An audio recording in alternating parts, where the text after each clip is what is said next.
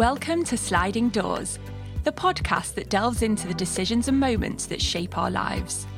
I am Jenny Becker, and throughout my life, career and relationships, I've always been fascinated with the notion that everything happens for a reason, alongside my love for the 90s movie classic, Sliding Doors. Have you ever really thought about those moments that shaped your life?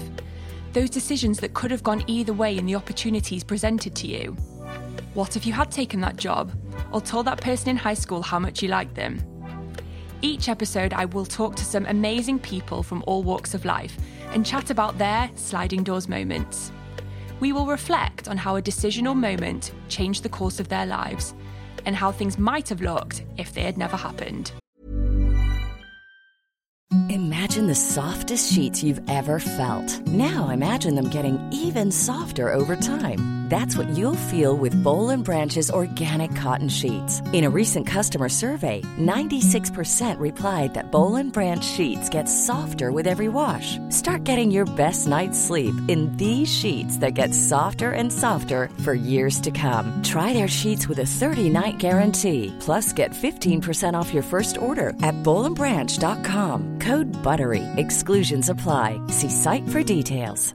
Ready to pop the question? The jewelers at BlueNile.com have got sparkle down to a science with beautiful lab-grown diamonds worthy of your most brilliant moments. Their lab-grown diamonds are independently graded and guaranteed identical to natural diamonds, and they're ready to ship to your door. Go to BlueNile.com and use promo code LISTEN to get $50 off your purchase of $500 or more. That's code LISTEN at BlueNile.com for $50 off. BlueNile.com, code LISTEN. Hey, I'm Ryan Reynolds. Recently, I asked Mint Mobile's legal team if big wireless companies are allowed to raise prices due to inflation. They said yes. And then when I asked if raising prices technically violates those onerous two-year contracts, they said, "What the f*** are you talking about, you insane Hollywood ass?" So to recap, we're cutting the price of Mint Unlimited from $30 a month to just $15 a month. Give it a try at mintmobile.com/switch. $45 up front for 3 months plus taxes and fees. Promo rate for new customers for limited time. Unlimited more than 40 gigabytes per month. Slows full terms at mintmobile.com. My guest today is Bradley Walsh. Bradley is an actor, comedian, television presenter, singer, and former professional footballer, and really needs no introduction. He started his working career as a jet engineer at Rolls-Royce, and after becoming scouted one day whilst playing a county football match, went on to become a professional footballer for Brentford FC. However, after an unfortunate injury, he ended his football journey. Bradley stepped into the world of entertainment as a bluecoat for Pontins, but his big break came at the Royal Variety Show in 1993, and really, the rest is history.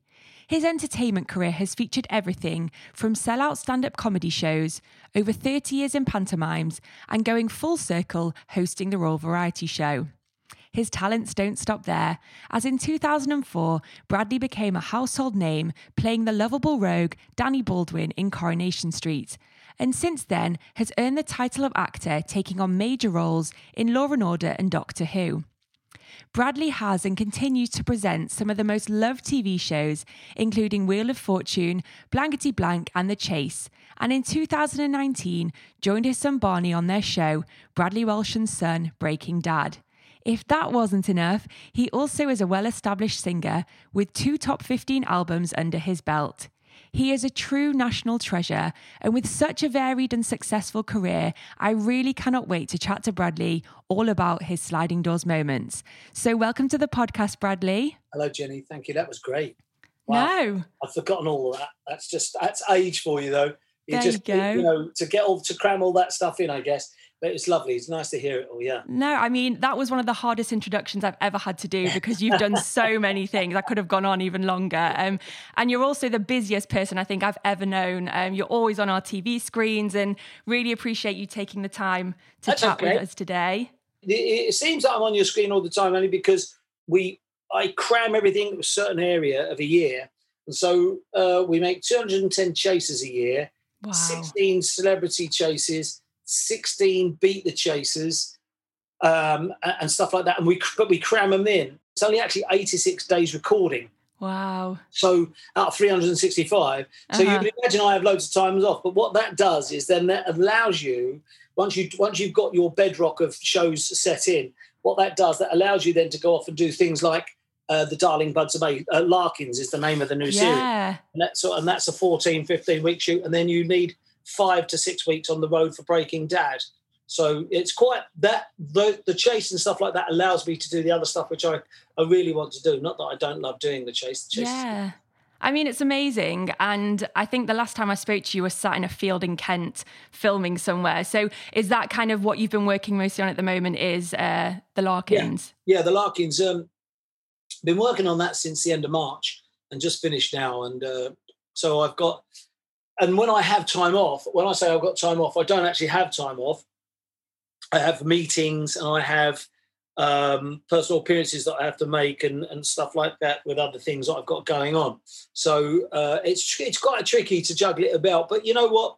A couple of years' time, I won't have to do any of it. I'll be retired and that'll be it. Lying on a beach somewhere. So what? Please God.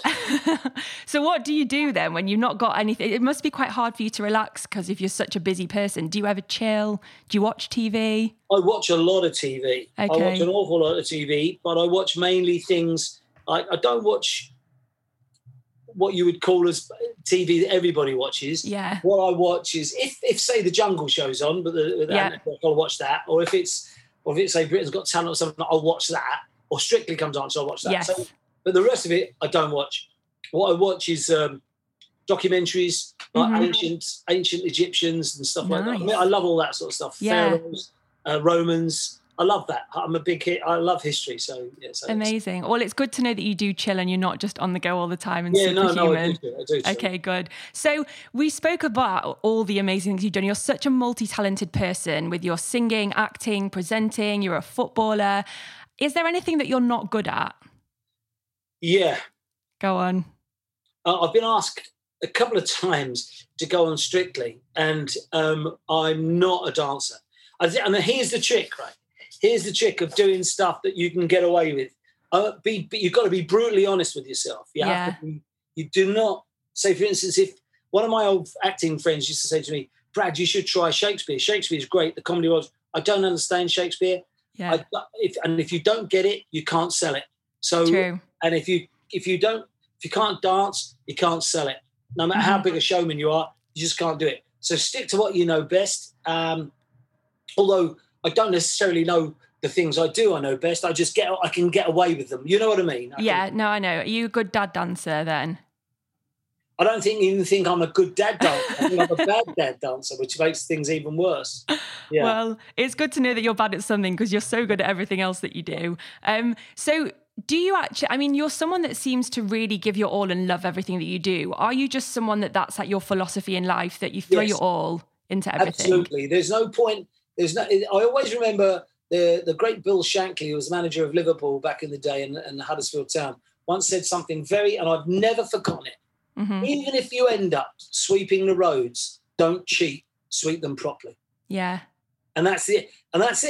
You know, that's it. If you've been given a job and you've signed up to do it, do it. Don't half do it and think, I don't want to do this. And if ever, and I maintain as well. I mean, I often tell youngsters, I've given talks and stuff like that at schools and drama colleges and stuff, and they ask, you know, what's the secret? What's the secret? And there is no secret. There's a very easy bit about my industry. Mm-hmm. In fact, Jenny, about our industry, you know, you're broadcaster. There's the easiest part of our industry is giving up. Yeah. That's so the true. Easiest bit. Mm-hmm. I can't do that. They won't, you know, I'm not a good enough actor. I'm not a good enough singer. I'm not this. That's nonsense. There's someone for everyone. So consequently, you know, those people that just give up, I can't be bothered. That's the easy part. Yeah, it's so true. So just stick with it. Don't give up. Stick with it. And that's, I think, why you're so good at everything you do, because you give your all to it. I mean, with everything that you've done, is there a particular career highlight for you specifically that if I was to be like, what is your proudest moment? What would you say that is? It's funny because some of the shows I've done, you look back and you go, wow, well, the one of the longest running variety shows was Sunday Night at the London Palladium. I ended up hosting that. One of the longest running police shows of all time is Law and Order. Mm-hmm. I ended up doing the UK version of that, the lead role of that. one of the longest running sci-fi shows was Doctor Who. I've done that. I did, the Wheel of Fortune. I did that. The list is endless. Yeah. And I'm very proud of doing all that stuff because it's got such longevity, and they've asked me to do it. But when you look back at all that, and my footballing days and everything I've done, and I've enjoyed most of the stuff I've done, I have to be honest with you. My greatest thing, I never forget, I was in pantomime at Milton Keynes, and my son played my sidekick. And really? he was like 8. Oh. And I taught him to deliver the lines. Mm-hmm. And I taught him to, wow. And he came on and he stole that part of the show. And I remember coming down at the curtain call and packed house, I don't know, 1,600 people, whatever it was, opening night. And he got the most fantastic round of applause. And I was so proud to be on the stage with my son at the age of 8. I mean, didn't start until I was a blue coat until I was 21. So and then I didn't turn professional until I was 26. So for have someone to play alongside someone at 8, and he's such a lovely guy, and as I've said this in many interviews, actually, my son Barney is the man I always wanted to be, because he's so laid back and so humble, and he's that's the way he is. Yeah. And then fast forward sort of 15 years later or 14 years later, and we're now on the road together. Doing the show. I'd say the greatest moment in my life was other than the birth of my son and my children and my marriage, my wedding day, was to have my son stand on stage with me delivering lines at the age of 8 and absolutely completely topping me. And it was just fantastic. And he got the most fantastic. I know it doesn't sound much to some people, but no, it does. The write-up in the Milton Keynes Gazette he got. Watch out for this boy. But, I was so proud. I love that because, as you said, it's so nice because I think sometimes we can think that, people in the public eye are just like not human beings. And actually you're just a dad who's proud of his son. And that's the thing that you remember. And it's so lovely to hear. Yeah.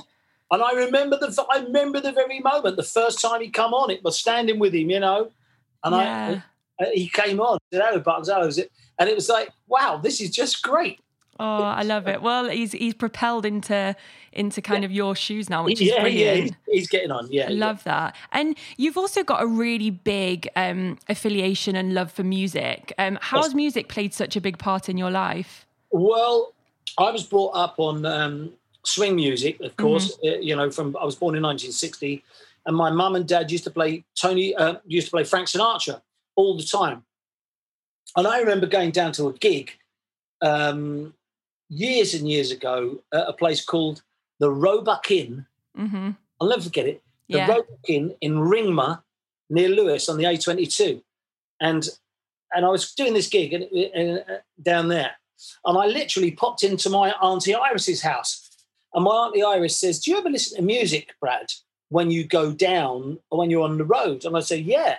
Of course I listen to music all the I love music. And she said, what do you listen to? I said, well, because of mum and dad, her brother and sister, Frank Sinatra. She said, try this. And she handed me a cassette of Tony Bennett. Mm. And on that journey, Tony Bennett became such a big part of my life. I got to the Roebuck and I must have played this cassette. Now, back in the day, there was no M25. Yeah. So you had to. I lived in Watford, and you had to drive all the way through London, and to get to then the other side of London, you get onto the A22, and then drive, down there. It took forever. And when I got to the Roebuck Inn, I remember sitting in the car park and waiting for the album to finish again. And I played it 4 or 5 times, And from that moment on, I became a big Bennett fan. I think I was about 22. So it was 1982, maybe. Yeah.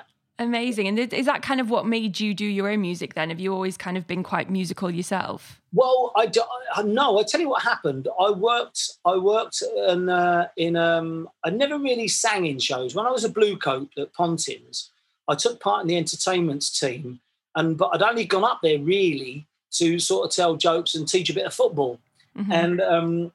And I ended up in the entertainments team, but I never sang. What they used to do, they used to put music on and mime, and I couldn't ever work out why they were miming to other people's voices. I either sing or don't. I don't get miming. I don't get it. Lip sync shows on telly. What's that all about? You may as well just watch the real person. I don't get it anyway. And so after that, when I was a blue coat, I thought, do you know what? I'm gonna try and sing. So I was dreadful, terrible. Couldn't hold a note. Yeah. Anyway, and I sort of learnt basically. And then when I went to Cromer in North Norfolk, there was someone on the bill who couldn't quite hit this note, and we used to be an ensemble piece, and because I was the comic, comics always tried to sing, but they always tried to sing with like an American accent, and it's like cheesy and like cabaret type thing. And I remember the director Bob Marlowe saying, "Right, Brad, can you sing that?" And I went, "I'm not quite sure." And he said, "Well, let me hear you." So I sang this thing, and he said, "Right, up the front." And I was up the back, me and a little guy called Terry McMahon. He said, up the front. And I went, and this theatre only held like 350 people. But I was like, I can't sing in front of people. It gets up the front. And that, thrown in at the deep end, made it. And I then worked with the piano player at the time. And that was it. And that's how it all started, me singing. I love that. And Tony Bennett's just incredible, and all that type of music, all that swing music, and the depth and the voices. Yeah. And I think it's so great that you could take that passion and do your own music yourself, which is brilliant. So with everything that you've done on TV and acting and everything, what's like the worst thing that's ever happened to you on a job?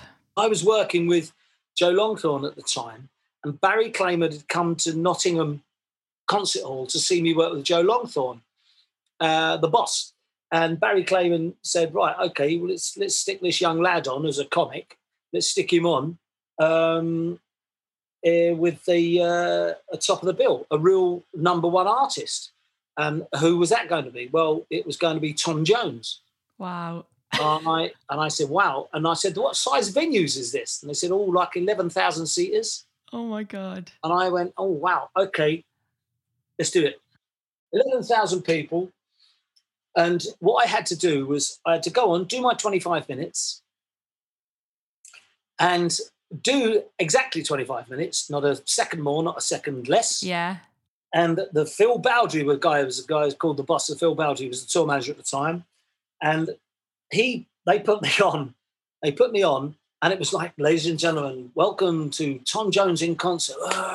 11,000 people, featuring Michael, his music director, Michael Morgan, the Blossom, TJ Horns, but first,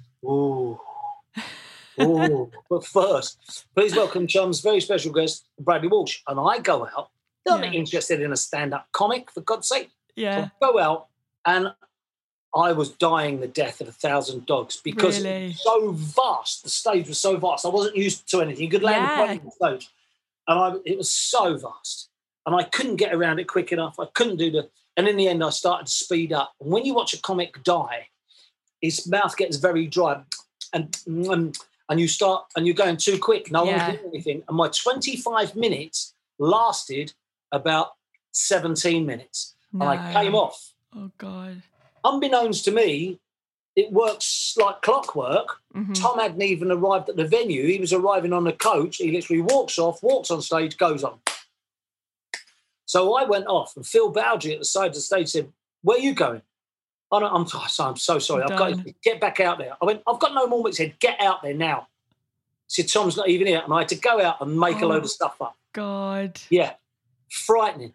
Oh my God. And what did that teach you? Did it teach you? I mean, I guess everyone in their career has those moments that just don't go, it can't go right all the time. I was very fortunate because the following year I went to Blackpool and I did a summer season at a place called the Horseshoe Show Bar on the Blackpool Pleasure Beach in a show called Mystique. And I was the comic on after Mystique.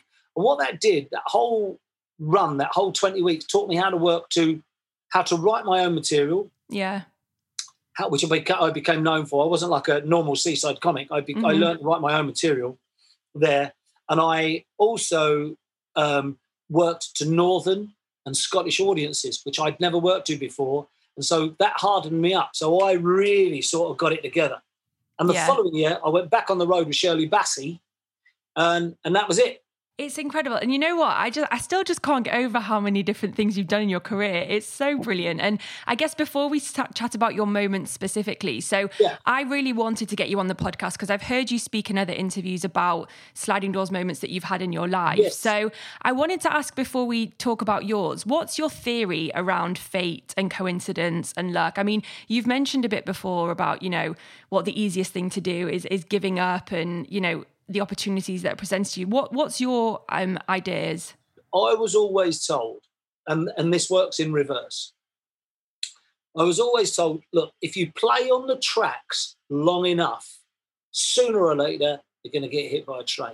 Mm-hmm. And what that adage means is if you know, and it, whilst it's not a very pleasant thing to hear, what that means is something, if you stay there long enough, something is going to keep coming along. What you've got to realise is it's coming and grab hold of it, taking the bull by horns and running with it. And I think as long as you stick with it, I mean, my first manager, Tony Clayman, always said to me, just take everything that's offered to you. Yeah. Because something else may come of it. Mm-hmm. So true. So true. So many people go, I'm not doing that. I'm too proud to do that. Pride before a fall. Just get on with it. Yeah, 100%. Just get on with it. And you know, and as long as you stay on it, then you've got to realise opportunity when it comes along. Mm-hmm. But I think that comes from your background. I think that also comes from your childhood and your upbringing. You know, I was brought up in the council estate in Watford. Lovely, it was fantastic. Garston, you know, we really had the most fantastic time, and those wonderful summers when we were kids and stuff like that. But there's also a certain hunger that breeds, and I think that you will have a certain desire. I didn't want to work when I went to work for Rolls-Royce.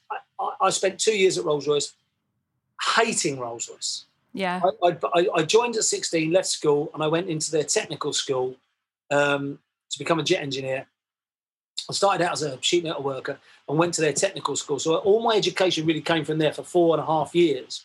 And basically, the last 2 years of that, being on the floor, building the engines, is like, oh my. Yeah. It's mind-numbingly tedious, clocking in. So all of a sudden, you become one of millions. Yeah. Or minions, basically. You're clocking in. Every day.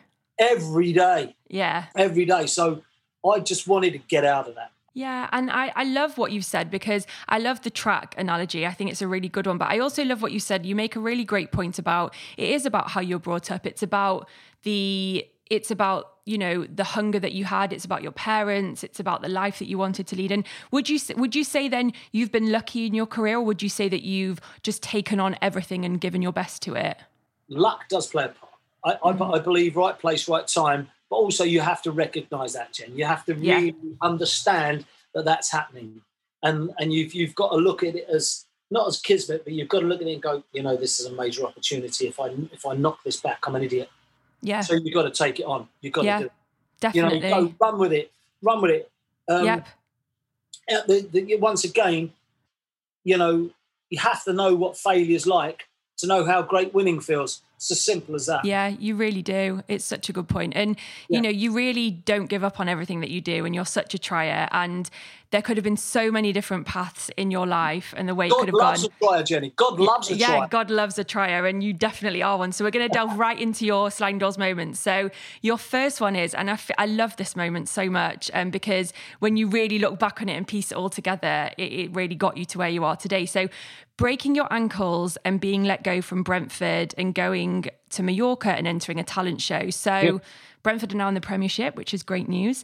But explain, how did you become a footballer then? Because I think a lot of people don't know that you actually were a footballer before you kind of got into entertainment. Right. So I was a local boy living in Leavesden, Watford, and right next to the Rolls-Royce factory, which is now the Harry Potter film studios. Ah, okay. And that's where I lived. And what I used to do is I used to play locally for teams, etc. I played for Watford juniors, and I played for the county and stuff, and played for sides.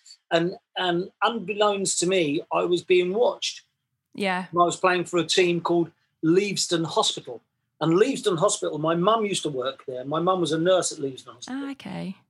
And I was playing there, and I scored a couple of goals. I absolutely slaughtered this back four. I mean, I was really quick. I was very quick. I was a winger, but I was just playing in his anyway. I was really quick. And for that sort of county level, I was all right. I was a decent player. Anyway, after the game, a guy called Dave Bromley came up to me. He was the groundsman and scout at Brentford. And he said, we've been watching you, by the way. He said, fantastic. Can you come and trial for us on Monday evening? We're playing Southend United. And I said, of course, no problem. Yeah, great. And he said, good. He said, well, I'll be there to pick you up. He said, I'll pick you up at 5. I said, okay. I said, I've got a job, though. He said, no, we know. I said, oh, okay. I said, but, well, I'll see if I can get off early. So he said, so this is on the Saturday. Yeah. Within an hour, it's completely gone out of my head. Really? Completely gone out of my head. So I've now, after football, county football on a Saturday afternoon, you go straight in the bar.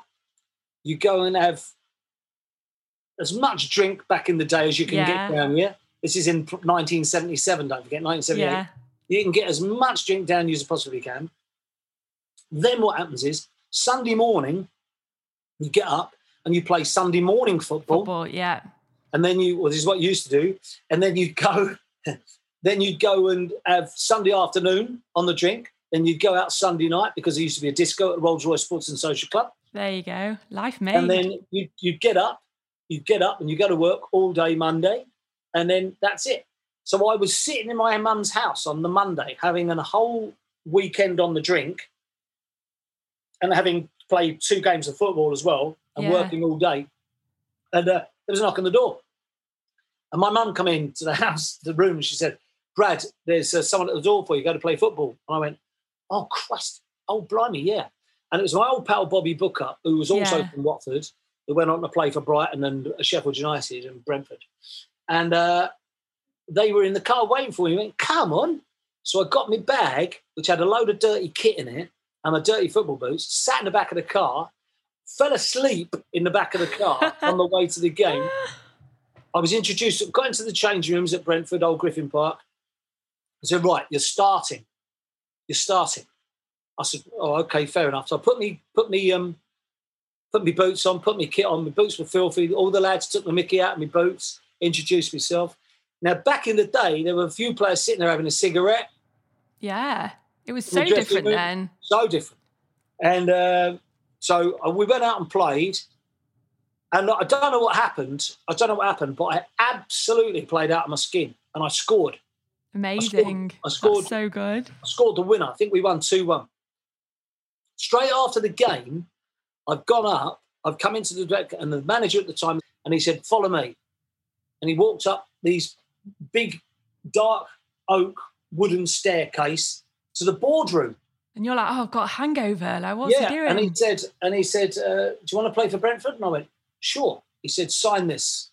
And I signed. I literally signed. Wow. I signed for the rest of the season and then again for the following season. So I had 2 seasons. Amazing. And at that moment, were you like, okay, I'm going to be a professional footballer? Yeah.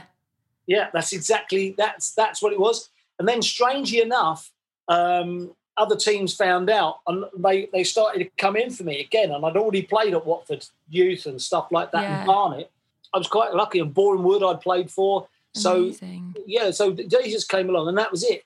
Sadly, it didn't work out because I fractured one of my ankles in a training session. Really? So it was in a training session that it happened? Yeah, no, I fractured one of my ankles in a game. Yeah. I think it was, I'm not sure which one, it was left or right, but I can't remember specifically. But I fractured that. Then 3 months or 2 months later, I was back and I was training. And we were playing against Plymouth Argyle on the Saturday and I was starting. I'd been tipped off by one of the players, you're going to start against Plymouth. And I fractured my other ankle in the training session. Spent the time again on the treatment table, and in the end, I was too much of a liability to keep on when the new manager came along. So it was time for me to go. And do you remember kind of the moment where you knew, okay, this isn't going to happen now? And how did it make you feel when you were like, you got the dream of becoming a footballer, and then it was like, actually, this isn't going to happen? I was truly devastated. Yeah. Devastated. I bet. Because I never went on holiday, Jen. Yeah. I never did. I never went, when other people go on holidays through the summer, I never went on. I trained. Yeah. I trained through the entire closed season of every summer. Yeah. Because I hated pre-season training. I hated the intensity of it. And I hated trying to get back in shape. So I kept fit the whole time. And how long, I mean, because you said that you ended up going to Mallorca and entering a talent show. So was there like a period of time where you were like, I don't know what to do with my life now, what's going to happen? Like, how did you pick yourself up, and like, how did you go to Mallorca and what happened? Within a couple of weeks, I came out of the when I got let go by the new manager, a guy called Fred Callahan. I came out of that, and we sat in the car, and my friend was giving me a lift home, and Bob said to me, don't worry about it, Brad. Come on. Listen, season's nearly over now. Let's go and have a holiday. Yeah. And I said, okay, fair enough. And 7 of us, just only 2 players and 5 other friends, went on holiday to a place called Cala Mosquita, Mallorca. Okay. And I was one of the guys in the team as well that always used to mess around and do impressions and stuff. And I can imagine. Yeah, I know. And so I entered the talent competition as Norman Wisdom and won it. And I got us free champagne. And when I say champagne, I use that term very loosely. Back in the day, it was free for the rest of the week. Amazing. And we all had a great old sessions on that. And then after the talent competition, someone come up to me, and my mate Bob said to me after I'd won it, he said, "Brad, you got to get in the showbiz, son. Really? You've got to get in the showbiz." Yeah. He said, "Forget football. You've got to get in the showbiz." And I went, "Yeah."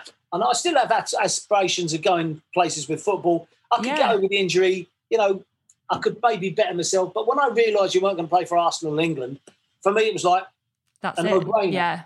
And now, Jenny, today, I've said this to many of my friends, I wish I'd never kicked a ball in my life. Really? Yeah, because nowadays at 60, I'm now suffering the knees and ankles. I mean, my general fitness, thank God, is good. Yeah. But my knees and ankles. My wife's got a great saying. She always says, you never see a couch potato in the osteopaths. True. Very true. So what happened was, at the end of the holiday in Cala Mosquita, it was Holiday Club Continental. So one of the entertainment staff, Blue Coats, said, "Why don't you become a Blue Coat?" And I said, "How do you do that?" And they said, "Well, you simply apply. Yeah. Because your footballing skills, your old footballing days, you could teach football and you could become part of the entertainment team." So I went home, applied. I went to Tottenham Court Road for an audition. Yeah. And I got in. And that was it. And what a brilliant story. I mean, so before you'd enter that talent show, would you ever have thought that, being in the entertainment industry and stuff would have been a career for you? Or was it just something that you were just like, as you said, you did on the football pitch, you did with your mates? Yeah, no, I just thought, well, I'm a kitchen comic. That'll do me. One of the lads larking and roaming about, And in those days, Jen, in those days, you didn't even need a drink to get a bit of much courage. That was it. This is all really great because I love moments like this because we can really take it back and say, okay, if you hadn't have broken your ankle, where do you think you'd be now? So if that moment hadn't have happened, you carried on playing for Brentford, where do you think Bradley would be now? I know exactly where I'd be. I'd be a coach. I'd be told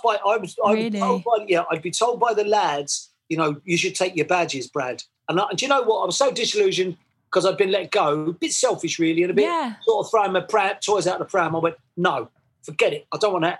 I wish I'd now taken my badges because it's not necessarily being a coach. I may have been an assistant coach. I'd still be involved in football, which I love. I mean, I love taking part in Soccer Aid every year for TV. I'm just one of the backroom staff, but I love it being with the lads. And I'm a lot of pro players are my old friends, Yeah, well, it's amazing to think because, as you say, you'd be doing something you love, but it's so different to what you're doing now. And what I love is that you can piece, if you hadn't have gone to Mallorca after you'd broken your leg, if you hadn't have entered the talent show and like all those things. And as you said, like going into Pontins is probably what like drove you to be like, actually, let's do this. Absolutely. Absolutely. True. So true. Amazing. Oh, I love that moment so much because, as you say, it's nice to know that, you know, if you hadn't have broken your ankle, you would have still been doing something that you think that you love, but ultimately you would not be where you were today. Ryan Reynolds here from Mint Mobile. With the price of just about everything going up during inflation, we thought we'd bring our prices down. So to help us, we brought in a reverse auctioneer, which is apparently a thing. Mint Mobile Unlimited Premium Wireless. How to get 30, 30, bit to get 30, bit to get 20, 20, 20, bit to get 20, 20, bit to get 15, 15, 15, 15, just $15 a month? Sold! Give it a try at mintmobile.com/switch. $45 up front for 3 months plus taxes and fees. Promo rate for new customers for limited time. Unlimited more than 40 gigabytes per month. Slows full terms at mintmobile.com. Everyone knows therapy is great for solving problems, but getting therapy has its own problems too, like finding the right therapist, fitting into their schedule, and of course, the cost. Well, BetterHelp can solve those problems. It's totally online and built around your schedule. It's surprisingly affordable too. Connect with a credentialed therapist by phone, video, or online chat, all from the comfort of your home. Visit BetterHelp.com to learn more and save 10% on your first month. That's BetterHelp, H-E-L-P. So your second moment is, you've said doing Cromer, where everyone told you not to, but you got your first job in telly. So Cromer, which I now know is a town in Norfolk, where you did your first theatre show. So do you want to explain how you offered it and why were people telling you not to do it? Well, because the Cromer was very famous for what's called the end of the pier show, and very old-fashioned, and to some seemingly outdated. But what it did have, I didn't realise at the time, was a very amazing following, and a very true following of people, and still does today. And it's the last of the end of the pier shows. There are no more. This is it. And anyway, and whilst the big stars of the day were doing this and doing that, in 1986, I turned professional. And I did a little show down on the South Coast, touring around the working man's clubs with a comedian called Charlie Days. And I was the host and compere of it. And I gave up my job. I went back into the factory, by the way, after finishing Blue. Did you? I went back into the factory. I used to work for a company called Cathay Pacific. Yep. I got offered this job for 2 weeks.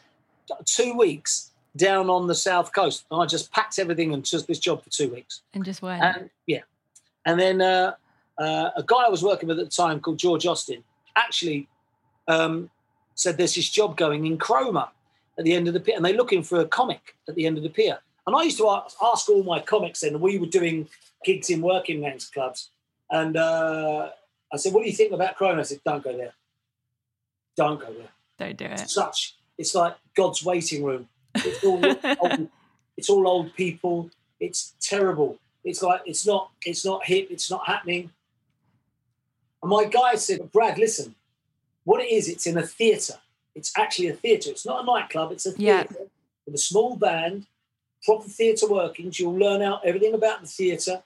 All there is to know, you'll take part in what's called Shaners, and no one now knows what a Shaner is. And a Shaner is a scene in which you go on stage and you sing and dance with other members of the cast, and it depicts a story. It's only a 5-minute segment, and you stop, and then the singer comes on, and then you do another Shane, and then top of the bill. That's how it works. The entrepreneur at the time, the impresario that was running Cromer, was a man called Richard Condon. Anyone who's in the industry now will remember Dick Condon.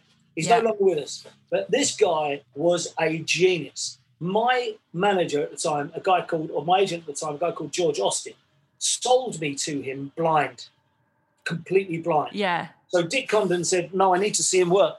And George said, well, he's in Norfolk. He's in Norfolk on Saturday. He's at Caister Holiday Park. Go and watch him. Yeah. And Dick Condon couldn't get there.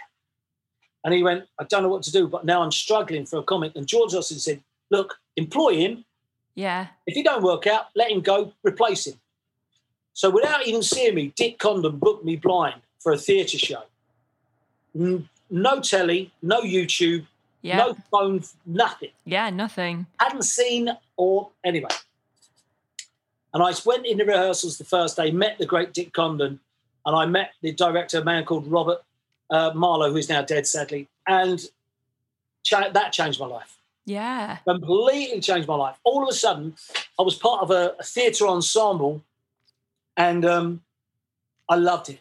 Yeah. This is where I was born to be. What a brilliant story. Because I feel like, I mean, one thing I wanted to ask you, so you say that people were kind of telling you not to do this because, you know, it just wasn't the right thing. Are you someone then that, like, do you listen to your gut, or how do you kind of make decisions when a lot of people are telling you not to do something? I think it's all about gut. Unless it's someone with extensive, and I mean extensive experience, you've got to listen to your gut. Totally. Those people that were telling me not to do Chroma had never been to Chroma. Yeah. 100%. Never seen the show. Yeah, and you'd never be where you are today. I mean, how did your first job in TV then come about from doing that show?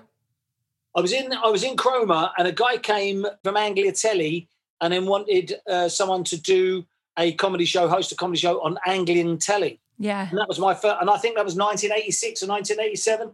Amazing. I mean, like, if we really drill it down, if you maybe hadn't have done that show, would you have had a career in TV?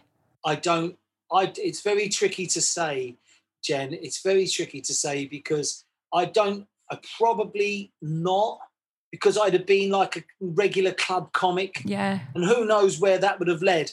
I got into theatres then so early in my career. Yeah. And here's the thing, I'd always set myself 5-year goals.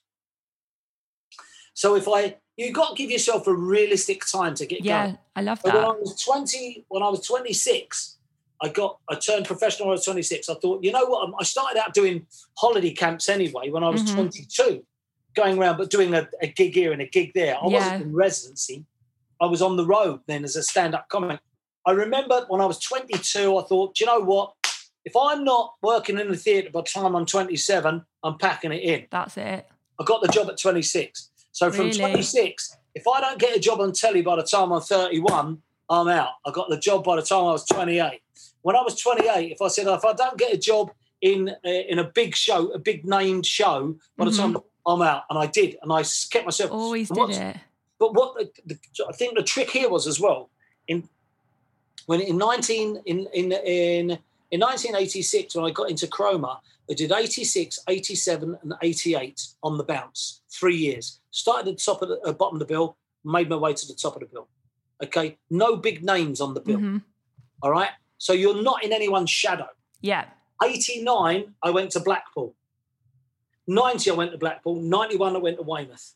No big names on the bill. So I did 6 years of residency in summer season where I was honing my skills in the theatre, and I was doing that sort of stuff. And it was in Blackpool where I was seen by the people from Des O'Connor, and that was it. And that was it. It's such a brilliant moment because it's more of a sliding doors decision, I guess, because, you know, when we really drill it down to it, that one decision to do that actually propelled into so many other things, which is so great. And I guess fast forward many, many, many years, because I just want to ask, because I think The Chase is such a big part of your life and you mentioned it before. How did you get your job on The Chase, and did you think it would be as big as it has been today? I was doing a show called Law and Order. Yes. I love acting. Acting's great. But for any actors listening now or young actors, it is categorically the most boring job you will ever do. All right? So much waiting around. You sit around all day. Now, I can't do that. And I remember the ITV used to be a building in the Gray's Inn Road in London. And I happened to be in the Gray's Inn Road in London. And I was in an Italian cafe sitting outside the ITV building, and I telephoned the head of daytime, a lady called Alison Sharman. And I rang Ali Sharman. I said, hey, Ali. And I did a show for her called Spin Star that had been decommissioned about 6 or 7 months before. So I rang Ali Sharman, and I said, hey, Ali. I said, it's Brad. She said, hey, Brad, how are you? I said, I'm good. I said, listen, I just want you to know I'm not out of the entertainment game, you know. Yeah, now, I still want to do it. Now, because I've done Corrie, and I'm doing Law and Order, I'm not out of the entertainment game. If anything comes up, please let me know, or can we have a cup of tea and a chat about it? Yeah. And she said, sure, you can, yeah. I said, what about now? And she went, what do you mean? Where are you? I said, I'm sitting outside the building. And she said, yeah, okay, come in. So I got in. They sent someone down, give me a pass. I went up to the 5th floor. I went to Ali Sharman's office. Sitting next to Ali Sharman is a lady called Diane Howie. Yeah. And they used to run ITV Daytime. And I sat in Ali Sharman's office. She said, well, I thought you were an actor now. I said, look, Ali, I said, it is so tedious sitting around. I said, when we can knock some shows out, let's crash bang wallop with the shows. I said, you've got to think about that. I said, we can really turn some stuff over. And she went, yeah, all right, I get it. She said, I get it. So you don't mind just still in the market? She said, well, hang on. And she put a finger on the desk and she went, Di, will you bring that A4 piece of paper in for that new format? And so Diane Howie comes in, hey, Brad, hey, Di, you all right? Yeah, I said, and Ali hands it over. She says, look at this. And I looked at it. It's called The Chase. And she said, what do you think? I said, I read it. I went, oh, that sounds good. I said, when are you going to do the run-through for it? She said, well, in about a week's time. I said, I'll do it for you.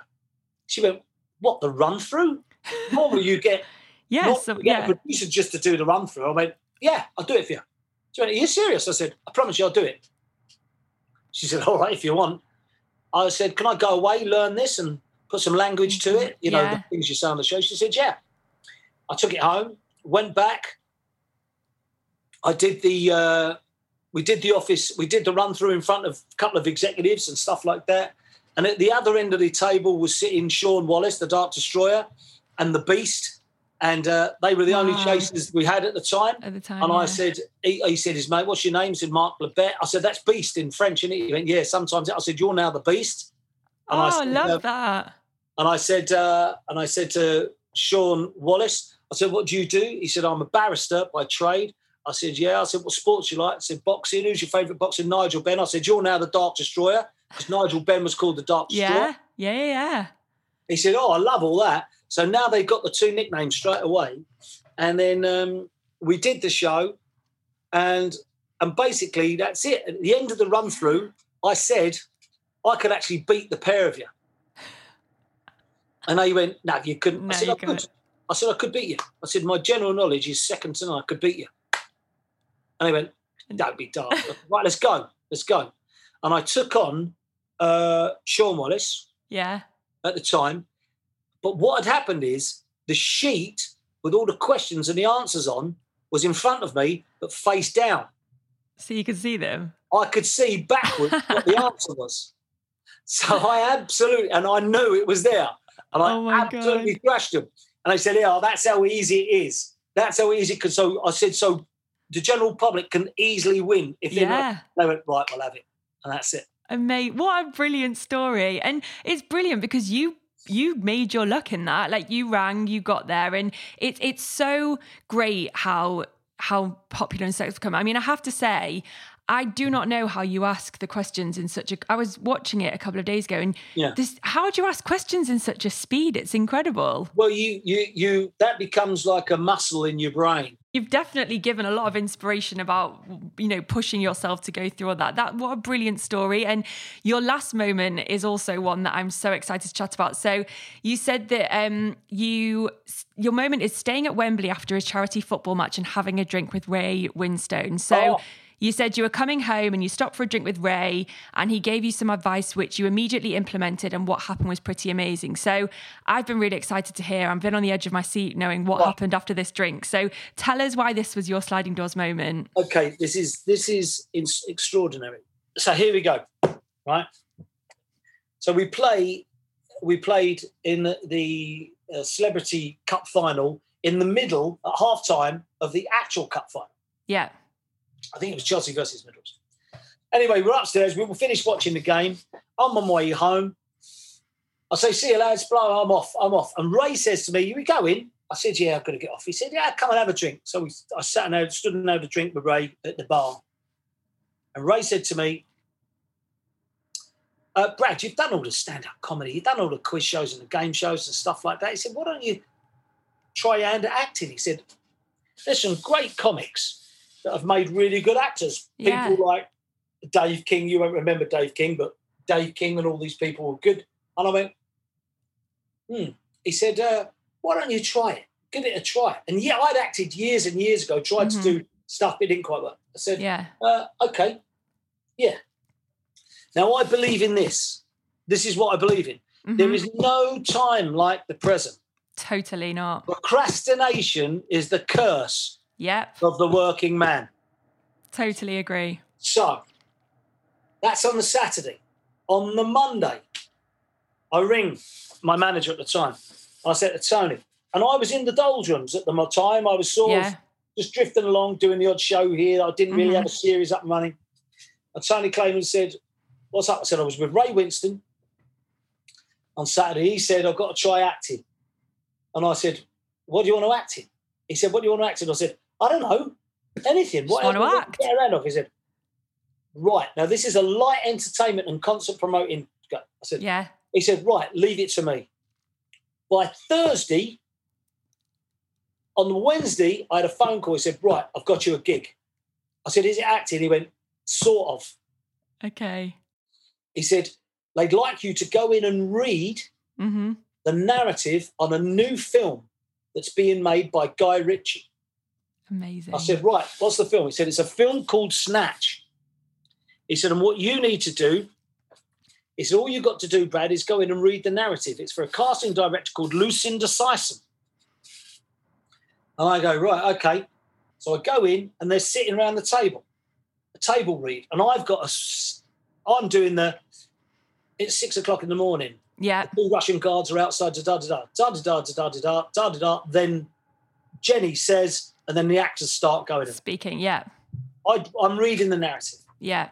There was Goldie, Vinnie Jones. Incredible. Pitt weren't there. Jason Statham, Stephen Graham. They're all round the table. And me. Lucinda Sison said, look, one of the actors hasn't turned up. Could you please read in for this actor? And I went, of course. Yeah. No problem at all. So I read in for the actor. And halfway through the show, I then got to stand up and have a bit of contretemps with Jason Statham. Yeah. And I ad-libbed the line. Oh, shut up, shut your face, or I'll cut your Jacobs off. Right? Yeah. Now, Jacobs, cream crackers, obviously exactly right, was my dad's favourite saying. So I just put it in. I just threw it in. Yeah. I then see Guy Ritchie go over to someone, say, whisper in their ear as soon as that said, so that is now in the film, the finished product. Really? Alan Ford says that line in the film. Amazing. Right? Okay. They'll all deny it. This is absolutely true. They'll think they'll made it up, but it's absolutely true. Fine, I believe you. So at the end of the read-through, Guy Ritchie comes up to me and he says, that was a great read. Why aren't you in the film? I said, I don't know. Put me in it. He said, right, leave that with me. I think you should be in the film. I go, okay.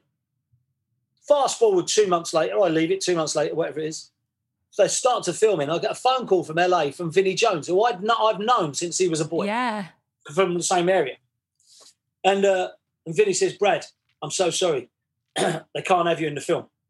I said, why? He said, because they found out, Guy Ritchie's found out that you've been in the Wheel of Fortune, you hosted the Wheel of Fortune, and you're not going to bring credibility to the part.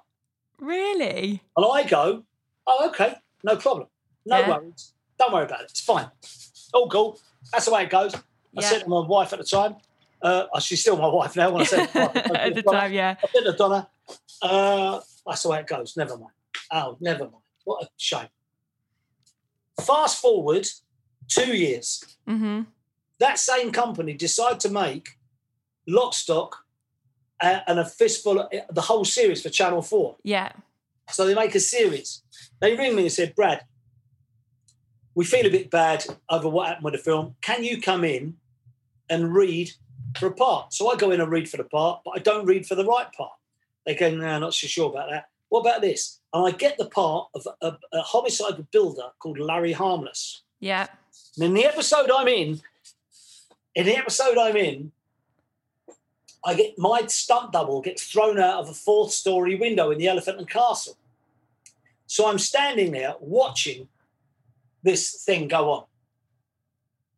A bloke comes and stands next to me and he goes, hello there. I go, hello. All right. Yeah. He says, yeah. He says, I'm Tony Wood. I said, oh, Tony, what? I said, I'm Bradley Walsh. He went, no, I know you are. He said, I'm one of the executive producers on this show. He said, I've got to say, we're thrilled with what you're doing. He said, we had no idea that you'd be like this. And I said, like what? He said, well, do you enjoy acting? I said, there ain't a lot of money in it. I said, but I do enjoy it. Yeah. It's good. He said, would you consider doing any more? And I went, sure. Why not? And he went, well, that's great. He said, somewhere along the line, I'll be in touch. I went, all right, lovely to see you. And he leaves. Yeah. That 6-7 months later, I get a phone call. Brad, they want you to be in the bill. Oh, the bill. And I went, oh, okay. So they've written a new part for you. And the part is a part called Charlie Valentine. And I went, okay. He said, but the head of continuing drama at ITV would like you to go in and meet him. So I said, sure. So I go in and meet the head of continuing drama. Who is it? It's Tony Wood, who was standing with me. Amazing. Saying, I'll keep my eye on you. Yeah. He said, I told you. And as you said before, you just never know, do you? You never know who you're going to meet, and you've got to give your all to everything. Exactly. And I said, wow. I said, oh, blimey, you kept your word. He said, why wouldn't I? He said, you love what you do. And he said, we've written this part. It's a special part. He said, we think you'd be brilliant in it. I said, oh, okay. He said, and that'll be Charlie Valentine in the bill. Is that okay? And I went, yeah. He said, what's the matter? You sound a bit reticent. I said, well, not being funny, but it's the bill, isn't it? He said, what's that got to do with it? I said, well, I'm sorry, I don't want to be rude, but I think it's a bit of everyone who's ever been in a soap or any of it ends up in the bill. It's what you do after rather than before. So I'm not sure. And he went, and what's the matter with that? I said, well, nothing. I said, it's great, but, he said, do you want the part or don't you? And I went, I'm not sure I do. He went, oh, okay. He said, well, then, do you know what? He said, I'm leaving this job as head of continuing drama. Yeah. And I said, oh, are you? He said, yeah. He said, and I'm going back to what I do best, and that is producing. And I said, fine, good. He said, I'm not going to say much, but would you ever move north? And I went, I don't know, what for? He said, would you do something like Coronation Street? I went, I don't know. He said, well, I'm going to become the new boss of Coronation Street. Let me get my feet under the table and you'll be Mike Baldwin's nephew. What about that? And I went, okay. Amazing. That's fine. And he said, well, you don't sound too enthusiastic. I said, well, it's all come as a bit of a shock, quite frankly. He said, but you do Coronation Street. I said, I'll do Coronation Street in a heartbeat. You're kidding me, right? And he said, okay. And then I went home, sent to my missus, sent to Donna, they want me to do Coronation Street. He said, Brad, you've got to do that, mate. You've got to do that. Yeah. And I said, wow, okay. And true to his word, I then had dinner with him, and he said, this is what's going to happen. He said, I'll put you in there. He said, you'll come in around about April time of next year. He said, you'll be Mike Baldwin's nephew. You'll have a sensational storyline, and you'll be in a position where you can then negotiate your own contract after that. He said, because the character will be so big. And it's exactly, it was so true to word. And I said, how long are you staying for? He said, 2 years. I said, I'll stay for 2 years. That's it. What an amazing chain of events. Because, I mean, not that we want to give too much credit to Ray, because you're actually a very good actor in yourself, but, that you took that advice, you implemented it. And I mean, what's also brilliant is that, you fell into something that you didn't know you were good at, but actually you were brilliant at it. And I think that's what's crazy about this story. I mean, do you think if you hadn't have got the advice from Ray, you would have tried acting? Do you really think that's like a really key moment for you? I don't know, Jenny. I can't.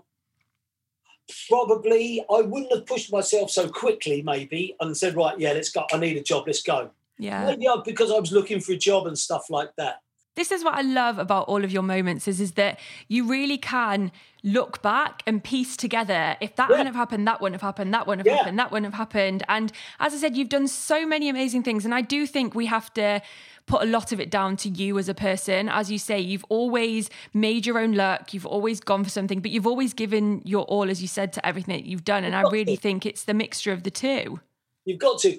Yeah. 100%. So reflecting on all the three moments that we've discussed, if you had to say, if one of those moments really hadn't have happened, I wouldn't be where I was today, which one would you say?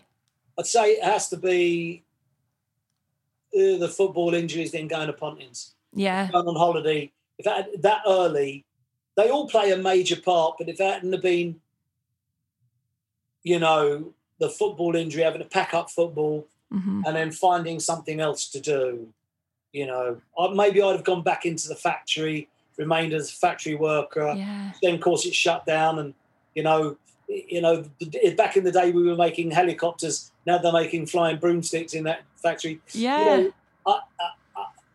I just think it's the football injury that really did it. Yeah. Yeah, who knows? Oh, well, Bradley, it's been so great to chat to you and really appreciate your time. And as I said, your life is incredible. You're incredible. You do so much. So excited to see the new series coming out later this year and The Chase and everything else that you do. Is there another series of Breaking Dad coming out anytime soon? Well, I think, we're going back on the road, I think, in September. That'll then air September and November. That'll then air in January. So, it's all go. Along, yeah. Thank you so much, Bradley. Lovely talking to you. God bless. Bye. Cheers. Thank you so much for listening to this episode of Sliding Doors. If you've enjoyed our chat and found it inspiring, I would love it if you could rate, review, share and subscribe. Thank you so much.